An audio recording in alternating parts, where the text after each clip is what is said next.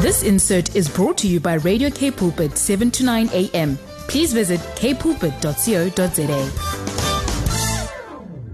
We have been studying the book, my latest book, Jesus, Our Magnificent Obsession 365. A book that tells my compelling story, at least I think so. A story of personal revival, renewal, and rediscovery of who Jesus is, who Jesus should be to the believer, to the church, and to the world. I want you to have this book so badly that I am offering it for $1, 1st of September, on Amazon and from olugeorgeministries.global. And when you do purchase it for $1, I would love for you to leave a positive comment. If you've read the hard copy, or if you have been a partner, or you've enjoyed our ministry, I would like for you to leave a recommendation as well. And to hear this story, you can visit our YouTube channel, OLU George Ministries, and find the episode that is titled, This Is My Story. There I tell the story of my experience with Christ, how I came to Christ at 17, how I felt and I received a call to the ministry, how I went into full-time ministry at the young age of 22, and how in my 40s I realized I was a backsliding Christian. That is a very sobering and fearful thought. I was a pastor, but I was backsliding. Why? Because very hardened criminals not only came to church, they were comfortable in church, they were committed to church, they would pray with us, they would fast with us, and they would give generously. They were very respectful and very kind of the anointing, but they had zero interest in serving the Lord. And it baffled me for years. Why are people not changing? And then when my life turned around, I realized I was a backsliding Christian, a backsliding preacher, an earth-bound preacher, a carnal preacher, a worldly preacher. That was why pickpockets could join our church and become international scam artists. People who hawked drugs on the street could join our church and become exporters from Colombia. They were comfortable in their sins. They were confident that they knew God, even more than the pastor sometimes. Because rather than the word of God changing them and making them candidates of heaven, the compromised, humanly, genetically modified gospel that I preach, which I can guarantee you right now is preached on many, many pulpits across the world, was making them twice the children of hell. So the sobering question is this: is it possible that many, many people that warm our pews every Sunday, that will warm our pew this coming Sunday, really have never encountered Christ? Is it possible that many, many career pastors, seminary trained, Bible school trained, ordained bishops and archbishops and archangels and archdemons, is it possible that many preachers have never had an encounter with Jesus?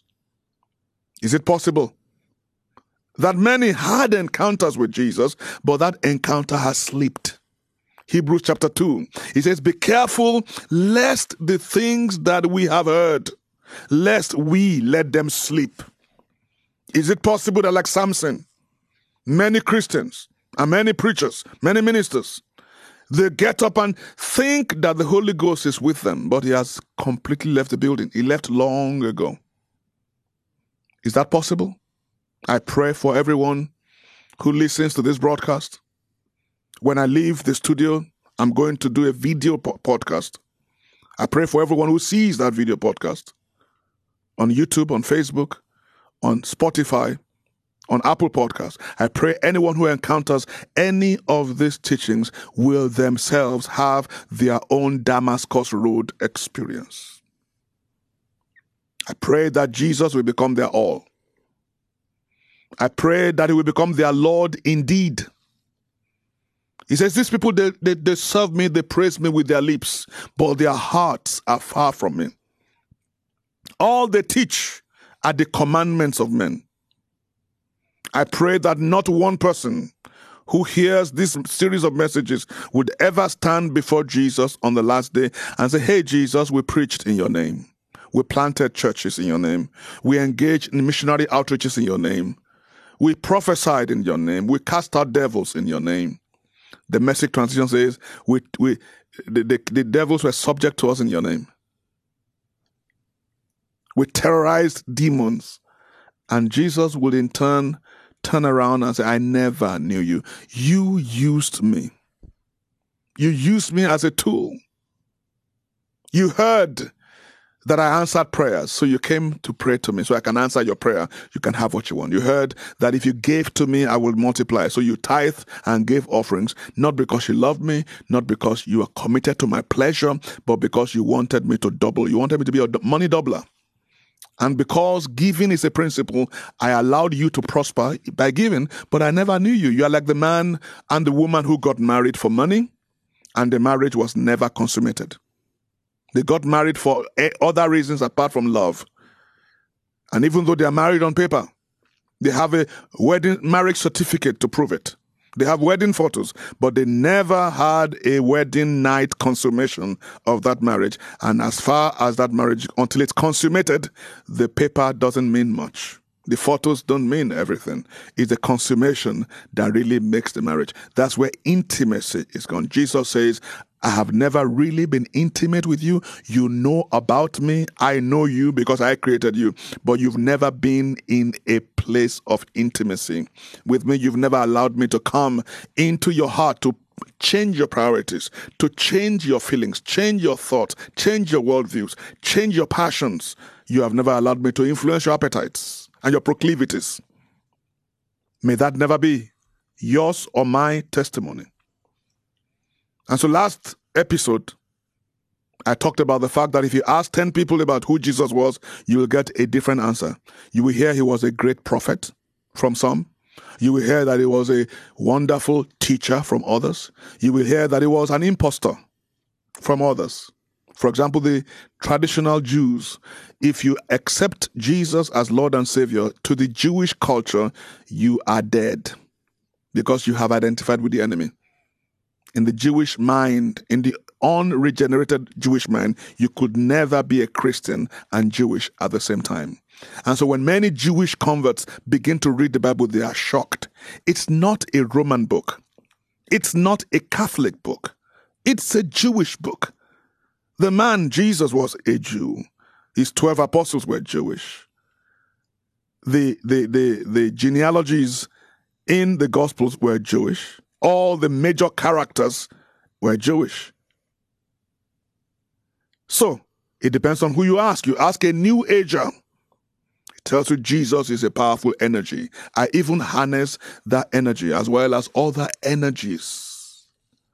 But if you ask a genuine believer, and I hope I am one, I trust I am one. If you ask me, who is Jesus, you'll have to listen for a few minutes. He is everything. He is Lord of glory. He is Alpha and Omega. He is the Word of God. He is the logic of heaven. He is the source of life. He is the author of our faith. He is the miracle-working God. He is the one who bears witness in heaven and on earth. The prophets spoke about him in details. For example, Isaiah said concerning him, unto us a child is born, unto us a son is given, and the government shall be upon his shoulder. 800 years in advance. And his name shall be Wonderful. His name shall be Counselor. His name shall be Everlasting Father. His name shall be the Prince of Wholeness, and of the increase of his government and of peace there will be no end. The prophet spoke extensively about him. For example, David spoke about him when he wrote Psalm 22, my Lord, Eloi, Eloi, why have you forsaken me, lama sabachthani? He wrote about him when he said, they will cast lots for my garments. He wrote about him when he says, my heart has ruptured within me. I'm surrounded by the dogs. He wrote, scripture spoke about him and says, not one bone in that Psalm 22, not a single bone in his body will be broken. So when the soldiers went to check if he was dead, if he hadn't been dead, they would have broken his thigh bones to hasten his death. But when they got there, he was dead. So not a single bone was broken.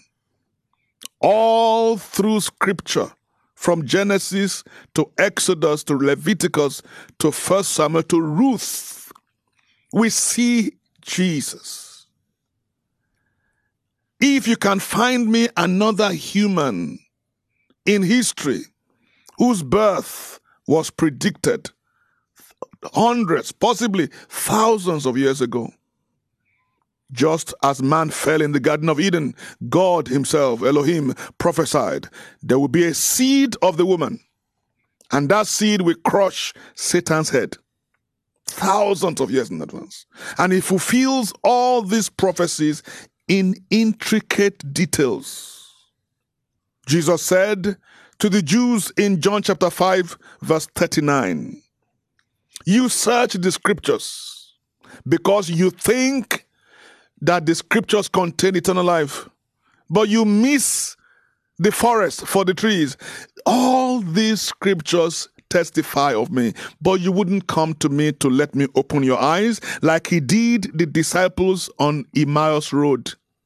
When he went and from the scriptures, from the prophets, he showed them that the Son of Man must suffer, must be in the belly of the earth for 3 days and 3 nights, and must resurrect to glory on the third day. And as he spoke to them, the Bible says their hearts were strangely warmed. The scriptures testify of him. What about his virgin birth? Has it ever happened before in the history of the world? Has it ever happened after? That a virgin conceives without the input of a man? Has there ever been any man without education who will confound the doctors of the law, who would answer all their questions, but then would turn around and ask them a question they could not answer?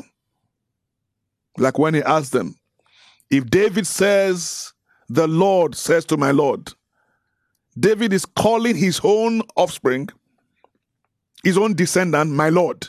How can he call his own offspring, my Lord? And then on another occasion, he asked them, the baptism of John, is it from heaven or from the earth? They couldn't answer. He answered all their questions, but they couldn't answer one question. Has there ever been a man like that? What about the mystery of godliness? 1 Timothy chapter 3, verse 16. And without controversy, great is the mystery of godliness. What do you mean, Paul? God was manifested in the flesh. John chapter 3, God was in the world, reconciling man to himself. God was in the world. Not a prophet, not a sage, not a wise man, not a religion, a founder of a religion. God was in the flesh. God stepped out of eternity into time. God stepped out of the realm of the spirit and wrapped himself in human flesh and lodged himself in the embryo, in the womb of a virgin. The God who is bigger than the heavens, the God who humbles himself to behold the heavenly things, yet was small enough to fit in the embryo, lodged in the womb of a young woman. And without controversy, great is the mystery of godliness. God was in the flesh. God was justified in the spirit. That means he was condemned in the flesh, but justified in the spirit. God was seen of angels. God was preached unto the Gentiles. God was believed on in the world. God was received up into glory. It was God in Christ. I believe the contest in the deepest portions of hell, when Jesus took the keys of death, of hell, and of the grave of Satan, it wasn't a power contest at all. It was a wisdom contest. Because had the kingdom of darkness, as the Lord of darkness, known, he would never have crucified the Lord of glory.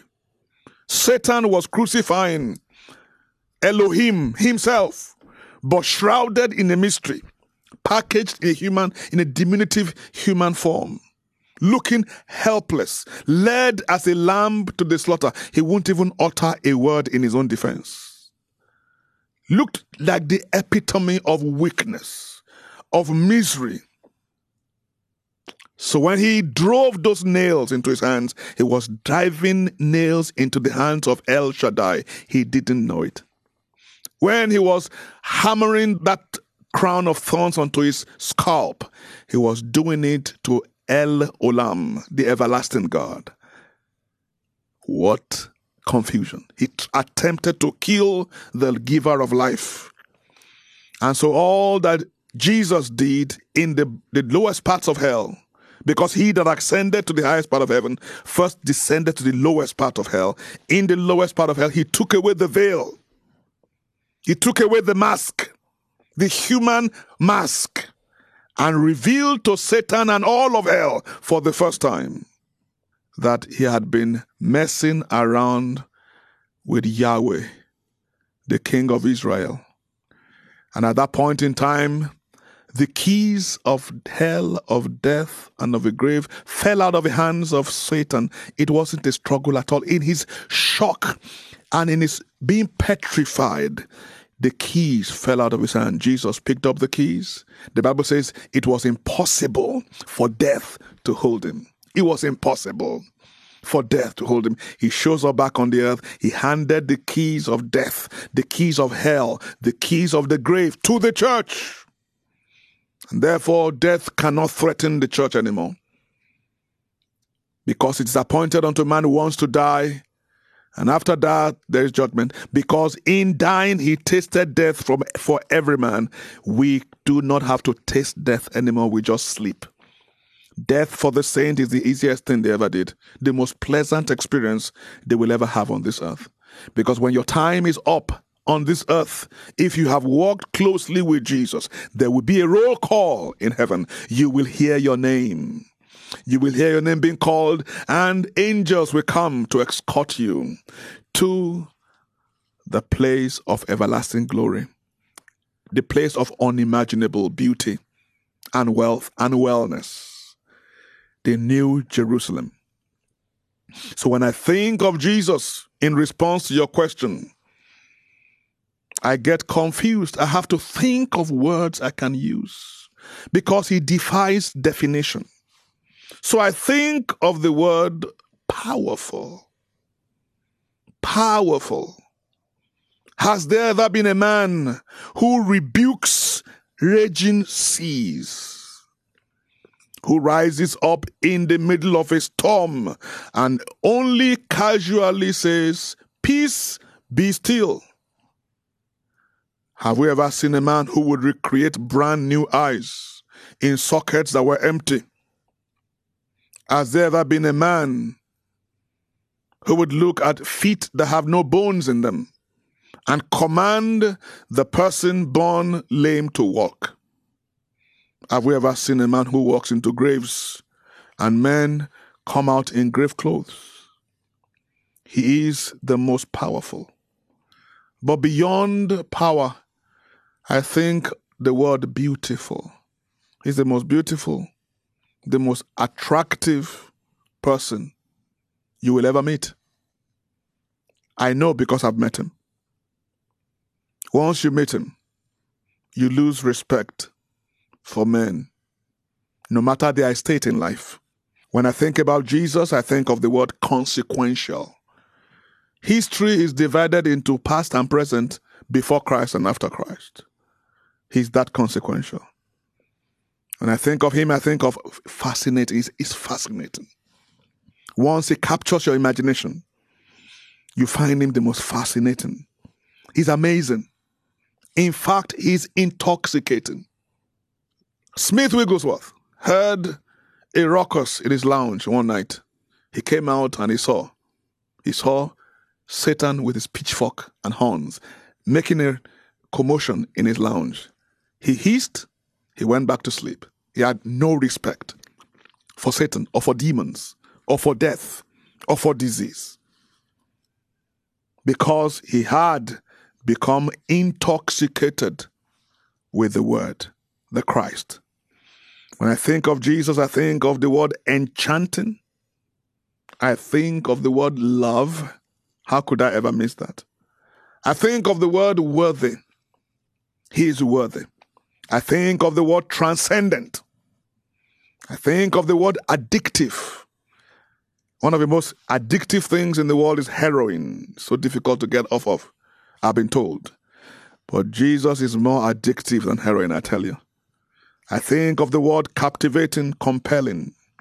So Jesus is the most powerful, the most beautiful, the most consequential, the most fascinating, the most amazing, the most intoxicating, the most enchanting, the most loving, the most worthy, the most transcendent, the most addictive, the most captivating, the most compelling person you will ever meet. Have you met my Jesus?